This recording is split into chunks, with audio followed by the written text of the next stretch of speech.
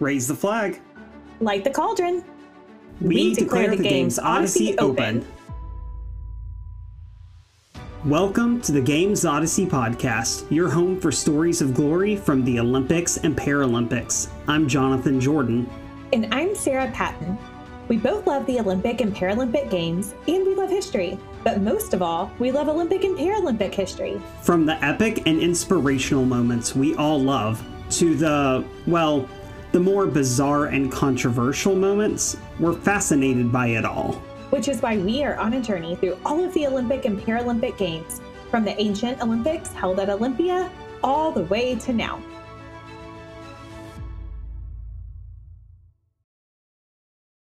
All right, before we move on completely from Antwerp 1920, we do want to spend a little more time with one of the quote-unquote mermaids we mentioned on the last episode.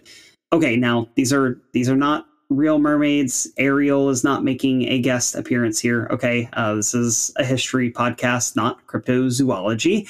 And if you haven't listened to that episode, we talked about how the term mermaids was used as a derogatory name for female swimmers from the U.S. in the media, and specifically for that first group of women swimmers that the U.S. sent over to the Olympic Games in Antwerp. But like the total bosses that they were, and we talked about this last time, they really leaned into that name of mermaids and they absolutely dominated the women's events, especially our subject today, who I think we can safely call our newest member of Club Kyniska, Ethelda Bleibtrey.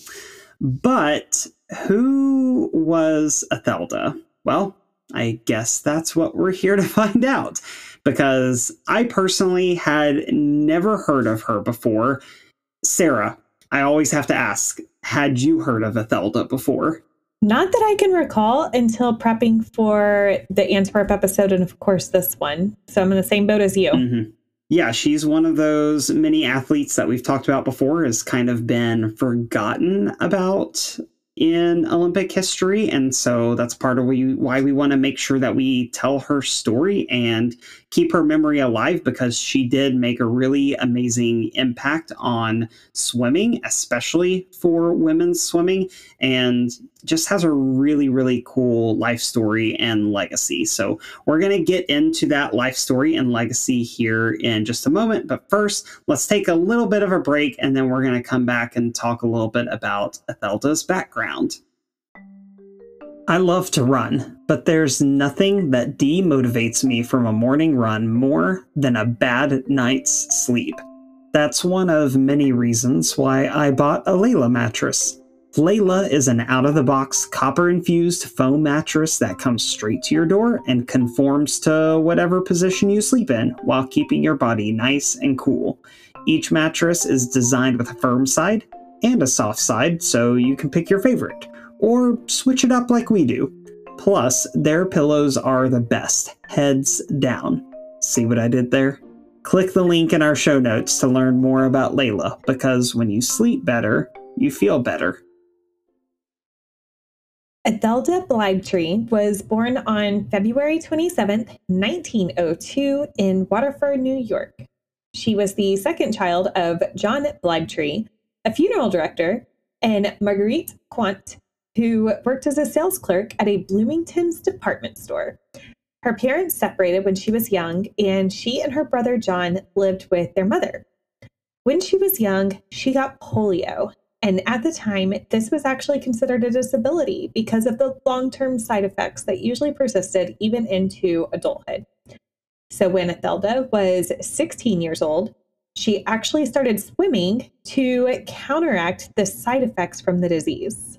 So I have to throw in here, we've heard a similar story to this before with Ray Urey, who we mentioned back in St. Louis 1904 and London 1906. 1908. So if you don't know about that or you haven't listened to those episodes, you can go back and listen if you can tolerate hearing about the rest of the St. Louis games.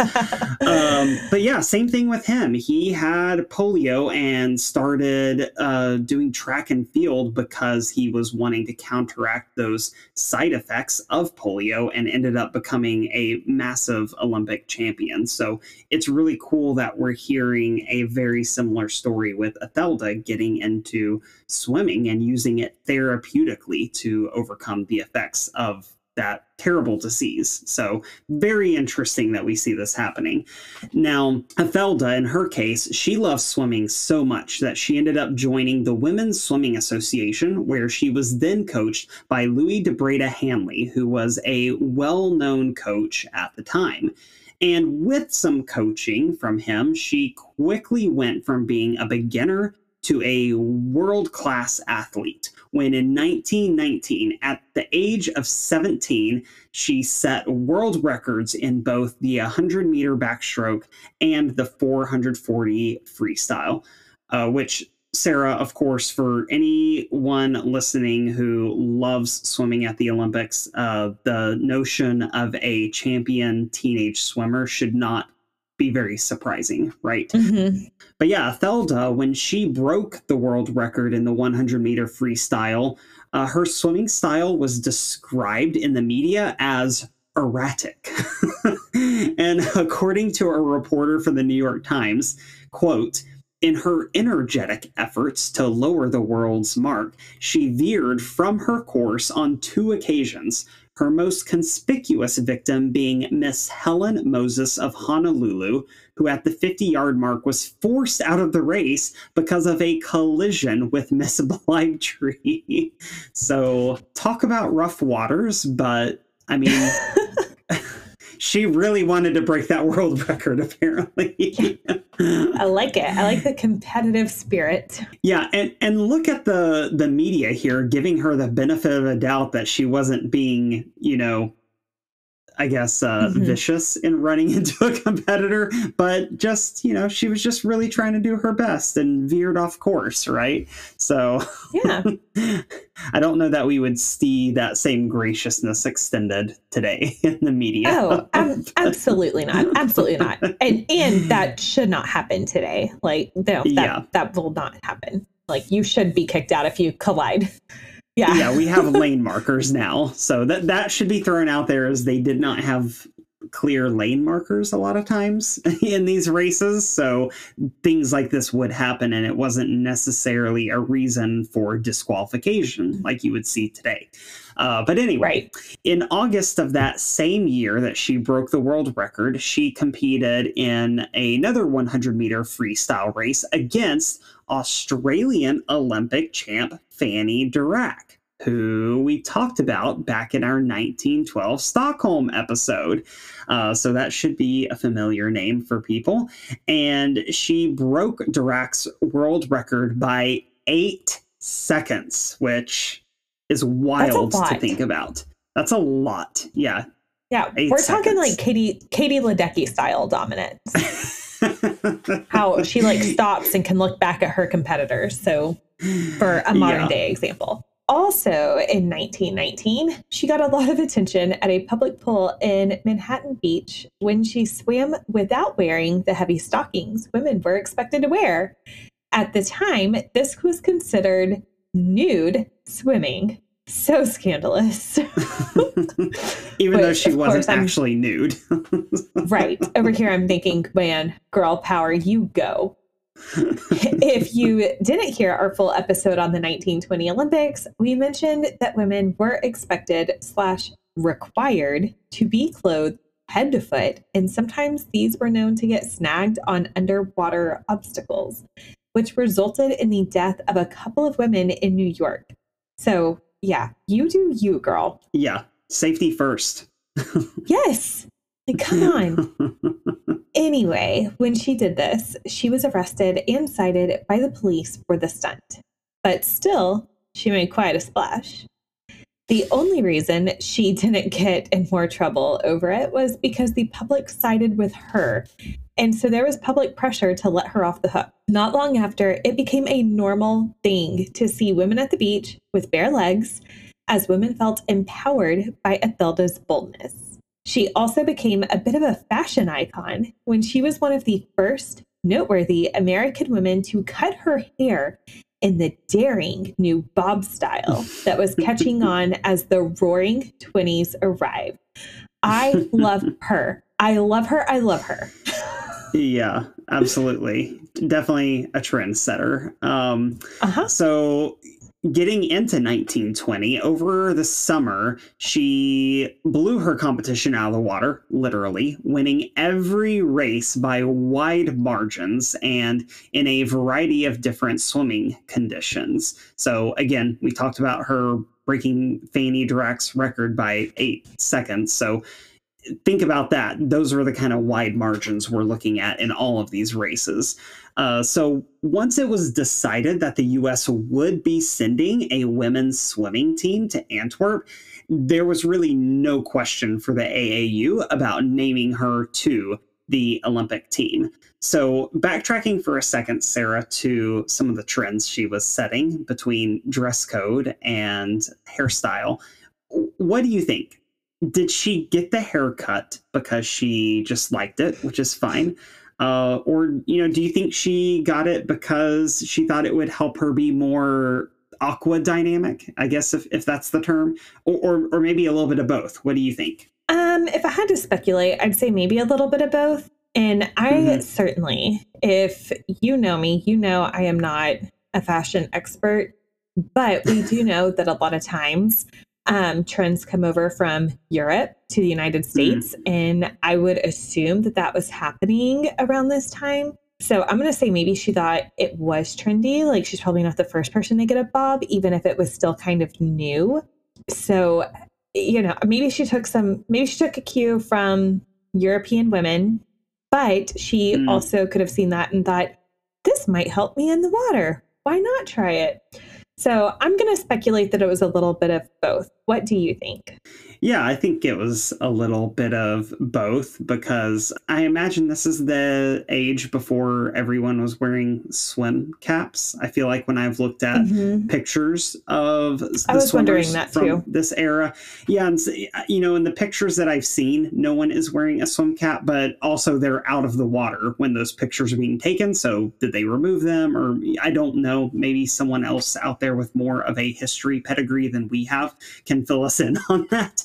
But either way, she was definitely, to use the pun again, making waves in style and in swimming. So on that note, let's take another quick little break, and then we're going to come back. And now that she's headed to the Olympic Games, we're going to talk specifically about what she did there. So we'll be back in just a second. My son wants to compete at the Olympics one day, so we're always encouraging him to eat his veggies, limit the sugar, and load up on protein, which is how we found out about Moink, the ethical meat subscription box. Every month we get top-grade meats like beef, chicken, sausage, bacon, and salmon delivered right to our door.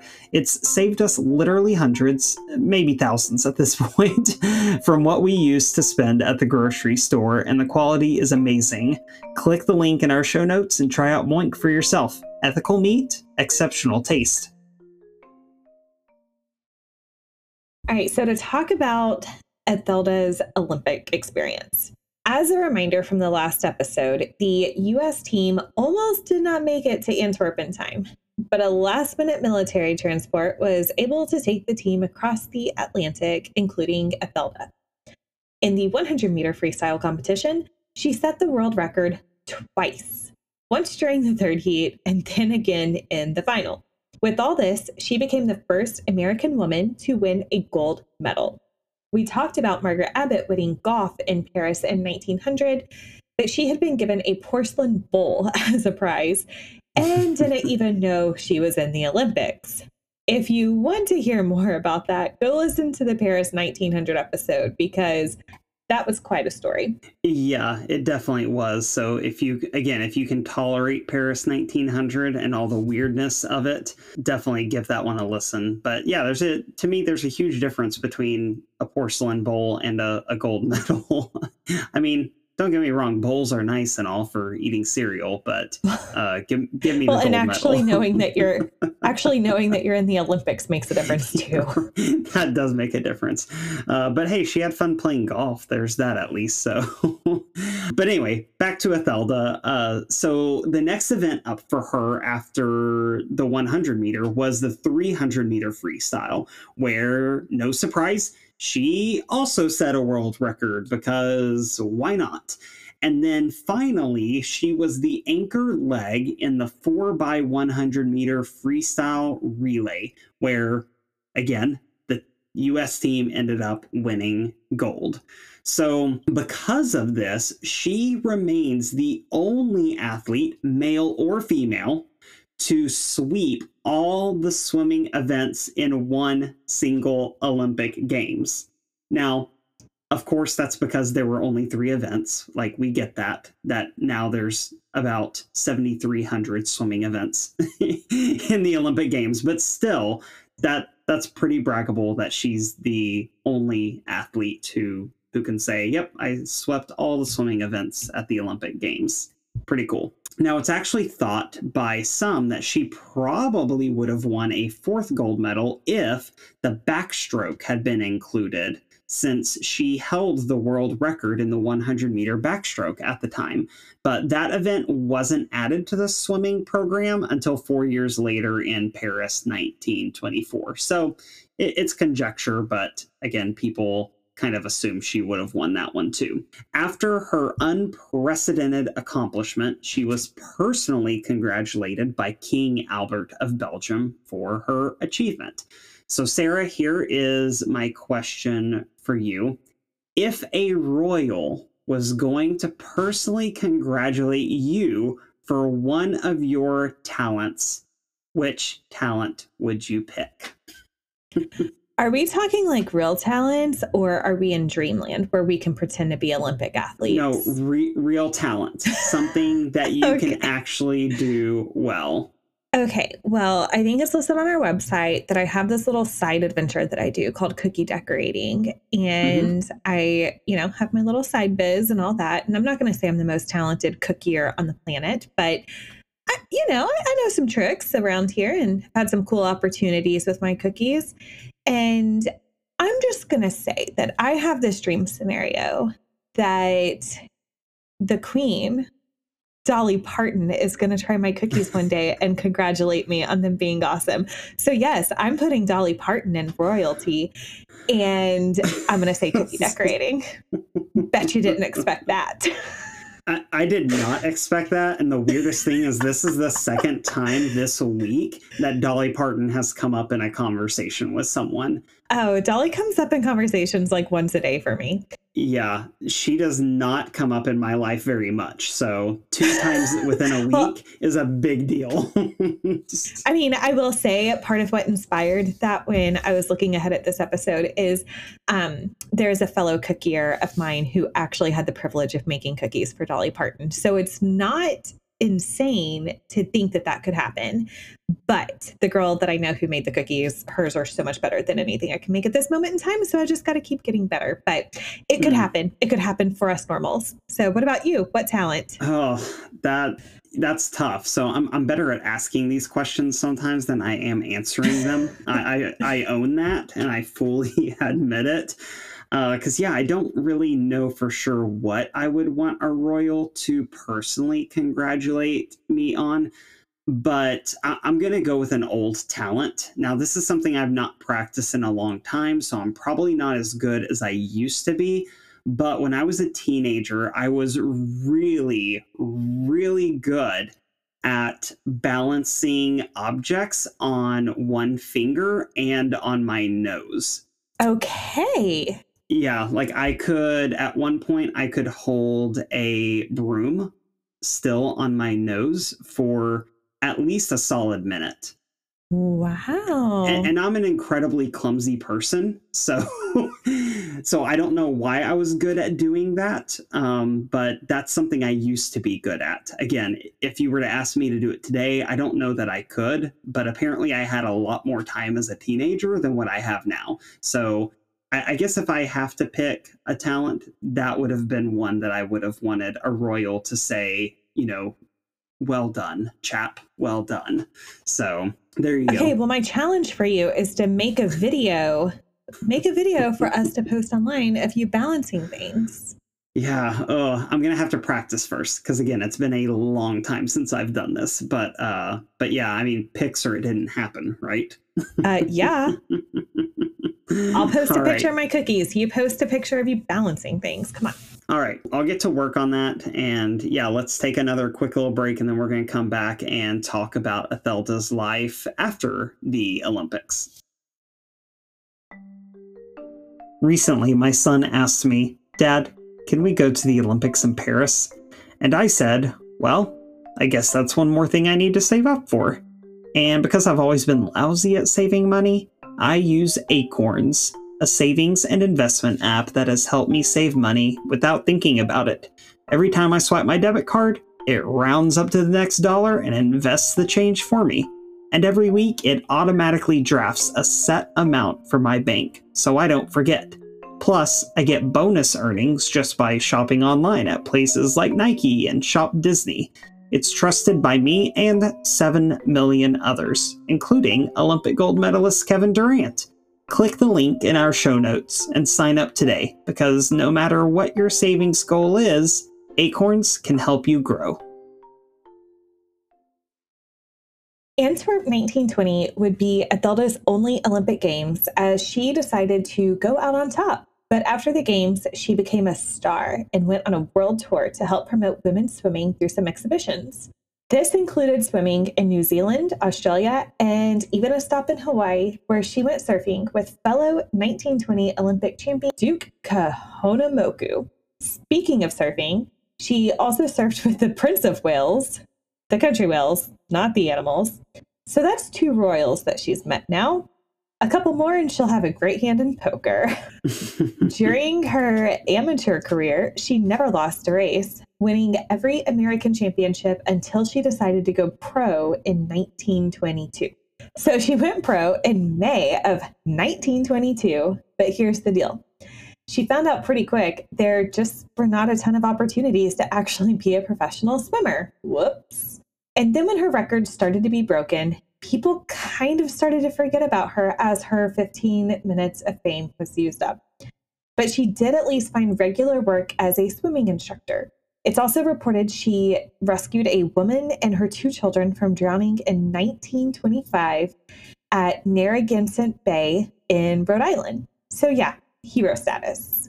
She got married in 1927 to a businessman named Frederick McRobert, and they had 1 child together, their daughter, Layla. And then the following year, she signed a contract with the Keith Theater to perform a swimming exhibition on stage as part of a vaudeville circuit. But then the tour had to be canceled because the day before it was supposed to start, the canvas tank got a leak. All the water poured out and ruined the carpet. That's a shame. You never want to ruin the carpet, apparently, in a theater.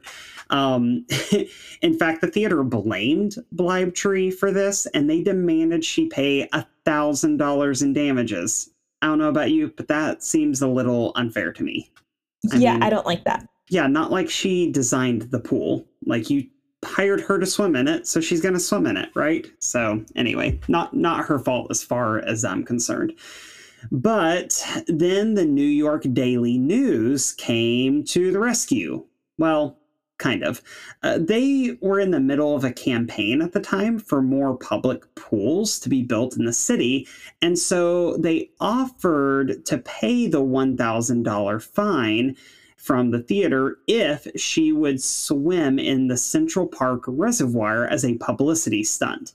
So swimming in the reservoir was technically illegal because it had been built as part of the city's drinking water supply in, sometime in the past. So there was a public health rule thing about, hey, don't go swimming in the reservoir. I mean, Sarah, you used to work for a city government, so I'm sure you used to have to deal with those kind of things too. I mean, yeah, we definitely had our ordinances, but still, like, this whole thing was a mess. Yeah, it was a thing. But so Ethelda not having the $1,000 that she needed to pay, she agreed. And on June 11th, 1928, she went for a swim in the Central Park Reservoir. Also part of this stunt, so she wasn't alone. There was also Amelia Gade Corson, who was the second woman to ever swim the English Channel. And there were also 3 other male swimmers. So the 5 of them jumped into the reservoir, and then they were duly arrested, and they had to spend 1 night in jail because of the incident. Now, their lawyer made the argument that the reservoir was no longer used as a drinking water supply, and that the 5 swimmers, quote, were anxious that the thousands of swimmers in New York should have a pool which they could reach without hours of subway travel and inconvenience. So, we think about it getting hot here in the South, which it definitely does. But if you've ever been to New York in the summer, it definitely gets hot there. I used to scoff at Northerners talking about it being so hot in the summer until I actually visited New York in the summer and experienced it for myself. Yeah, it's totally a thing. It is. Yeah. So I don't mock Northerners anymore for complaining about the summer because I've experienced it now and understand. And yeah, at this time, there just weren't a ton of public pools in New York City. So that was really what they were campaigning for is, hey, let's have some more public pools so that people can actually cool off, enjoy swimming, all that good stuff. And guess what? It ended up working because the publicity from her arrest did help convince New York Mayor Jimmy Walker to take action and build more public pools. So, which that's an incredible legacy. Yeah, like absolutely. Like that's incredible. I love that. As someone who, like you said, did work in the Parks and Rec department for a local government, I really appreciate that action was taken. Yeah, and even though, yes, she needed the money to pay the theater back, honestly, I think she would have done this anyway. Yeah. I mean, she had been arrested before for, swimming quote unquote nude. And this was all about getting more people interested in swimming. So, yeah, I think even in different circumstances, she would have been like, yeah, I'm game. Let's do this. Right. So anyway, so that happened. And that's part of her legacy there in New York. Now, at some point in the early 1930s, she and Frederick got a divorce. She ended up supporting herself and her daughter Layla through swimming instruction, including providing physiotherapy to children who had cerebral palsy and also polio patients, which is really amazing. Again, recalling how she got into swimming herself as a child who went through polio. So really cool to see how that came full circle in her life. And then in 1959, she started working as a nurse, focusing on care for the elderly and disabled. So yeah, she kind of blended together her 2 passions as she advocated the use of swimming as a form of physical therapy, which is still a very common practice today, but it was a new concept back then, as far as what I can tell. And it was also around the same time that she got married to her second husband, Al Schlafke, who worked as a sports writer. And frankly, that's really all I know about him from the research that I did. So right, well, there you go. Hopefully Al was a good guy. She was inducted into the International Swimming Hall of Fame in 1967. So finally, we have someone being added to a Hall of Fame while they're actually still alive, which is a really nice change. Yes. Yeah. Like, no need to wait until they're gone. Let's honor them now. Seriously. In 1968, she moved to West Palm Beach, Florida, where she continued to teach therapeutic swimming with the elderly. At some point, she ended up being diagnosed with cancer, not sure what kind, and she died on May 6, 1978, in West Palm Beach, Florida, at the age of 76. Yeah, and again, that's kind of really all we know about the end of her life. Don't exactly know, again, the full extent of what kind of cancer or what was done, but I'm glad that she was still able to do a lot with her life, even though unfortunately that's what brought it to an end. And I think, Right. a lot of us who have had loved ones lost to cancer can, empathize and sympathize with that loss. So, Right.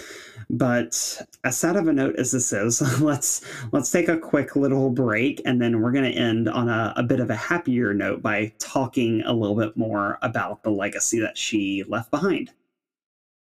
So yes, let's end this episode highlighting Ethelda's legacy and some of the great things that came out of her life. So obviously her athletic accomplishments as the first female Olympian to win 3 gold medals, that's obviously a huge deal. But she's also remembered for being a very vocal advocate for women in sports in general, and specifically advancing the sport of swimming, not just for women, but for everybody, as we saw in that story with her jumping into the Central Park reservoir. Right. So that right there in of its own as an athlete is an incredible legacy by itself. In her own words during an interview with the New York Times, "Swimming is the best sport in the world for women. When a girl indulges in basketball, tennis, or golf, she is all tired out at the close of the game. But after a girl has had a good swim, she feels relaxed, cool, her muscles are in order, and her whole makeup, both physical and mental, is at rest and at peace with the world." Interesting quote there. I wonder if every female swimmer would agree with her, but I'm glad she had loved it so much. I'm like, I think Katie Ledecky would like a word with you. I mean, because it's exhausting. But anyway, I'm not going to knock her for this quote because she was a great advocate. We always needed more girls in sports.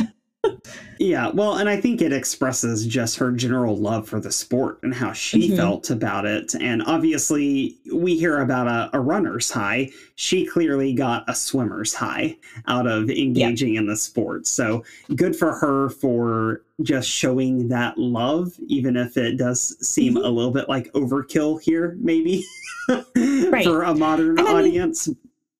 Well, and in a sport like basketball, like I could see it that what she said is true because maybe you're not colliding with other players. Well, I mean, she collided with another swimmer, but you know what I mean.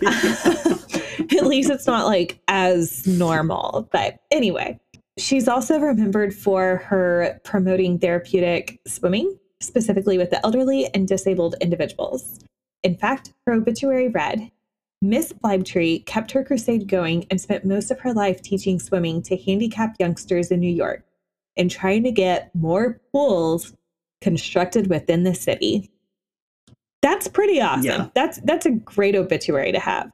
Yeah, it really is. It's a huge deal. And kind of like we said at the top of the episode, it's not considered this now, but polio was considered a disability back then because of some of the physical effects from it that took a long time. So here's kind of the final question I wanted to get your thoughts on for this episode is, how do you think Ethelda would feel about the Paralympic movement? Oh, I think she'd love it. I think she would be completely supportive of it. I do wonder, thinking about polio as a disability, and, thankfully that's not something that, I'm not ignorant to the fact that there's children around the world who still suffer from polio. I'm not going to pretend that that's not still a thing. But that being said, fortunately for many people, polio seems to be a thing of the past. But knowing that polio was considered a disability and she was able to show up and be competitive in the Olympics, I wonder if she would also advocate for athletes with disabilities being included more in the Olympic Games. I don't know. That's just, I kind of wonder how she would feel about that, and I know it's been done since the inception of the Paralympic Games, but it's rare. So I don't know. I'm curious what her thoughts would be on that. But, she would be all for it because she was such an advocate for getting people in the water, getting people involved in sports, especially women. And so I think she would see it as the more the merrier. And this is an awesome movement to get behind. She'd probably be one of those big spokespeople. What do you think? Yeah, no, I 100% agree. I think she was already on the forefront of seeing swimming being a great sport for, again, just improving health and being good for people. Again, I mean, here she is working with different levels of disability from, children to the elderly and I mean, everything in between, it sounds like. So, yeah, I think you're absolutely right. If the Paralympic movement had been, had been bigger during her lifetime, I mean, I could have totally seen her as a coach for, for someone like a Jessica Long or like an Anastasia Pagonis or, any of these other incredibly talented Paralympic swimmers that we see now. So, yeah, I think she would have been 1,000% supportive of the movement. Yeah. But yeah, to kind of close things out here, again, I don't know about you, but I think we're both glad that I found out about Ethelda while doing this research, since I never heard her story before, and that we got to spend a little bit of time telling her story today. Obviously, it's impossible to know every little detail about someone's life, but I am grateful for what we do know about her. Also, for anyone who is interested in sharing her story with others, a children's book about Ethelda was literally just released on August 15th, 2022. So it's brand new, and it was written by Emmy Award-winning journalist Alyssa Boxer, and I will put a link to that book in the show notes. So if you want to go buy it for yourself or your little one or someone else's little one, whoever, you can do that. Now, if you're just discovering the show, you can go back and listen to some of our other athlete profiles like Charlotte Cooper, Elena De Portales, or our episode on Match Sires, who was a pioneer in women's figure skating. Those are all people that we've talked about in the past who also made major impacts in their sports. But if you enjoyed this episode, and we really hope you did, then we hope you'll come back next time when we discuss the very first Winter Olympic Games hosted in Chamonix, France. But until then, Odyssey you later. The Games Odyssey podcast is a production of Wardrobe Media, LLC. This episode was written, hosted, produced, and edited by Jonathan Jordan and co-hosted by Sarah Patton. Show notes, including research sources and transcripts, can be found on our website, gamesodyssey.com. Olympic is a trademark of the United States Olympic and Paralympic Committee, USOPC. Any use of Olympic in the Games Odyssey podcast is strictly for informational, commentary, and educational purposes. The Games Odyssey podcast is not an official podcast of the USOPC and is not sponsored, endorsed, or officially affiliated with the USOPC or the International Olympic Committee or International Paralympic Committee. The content of Games Odyssey podcast does not reflect the opinions, standards, views, or policies of the USOPC, and the USOPC in no way warrants that content featured in the Games Odyssey podcast is accurate.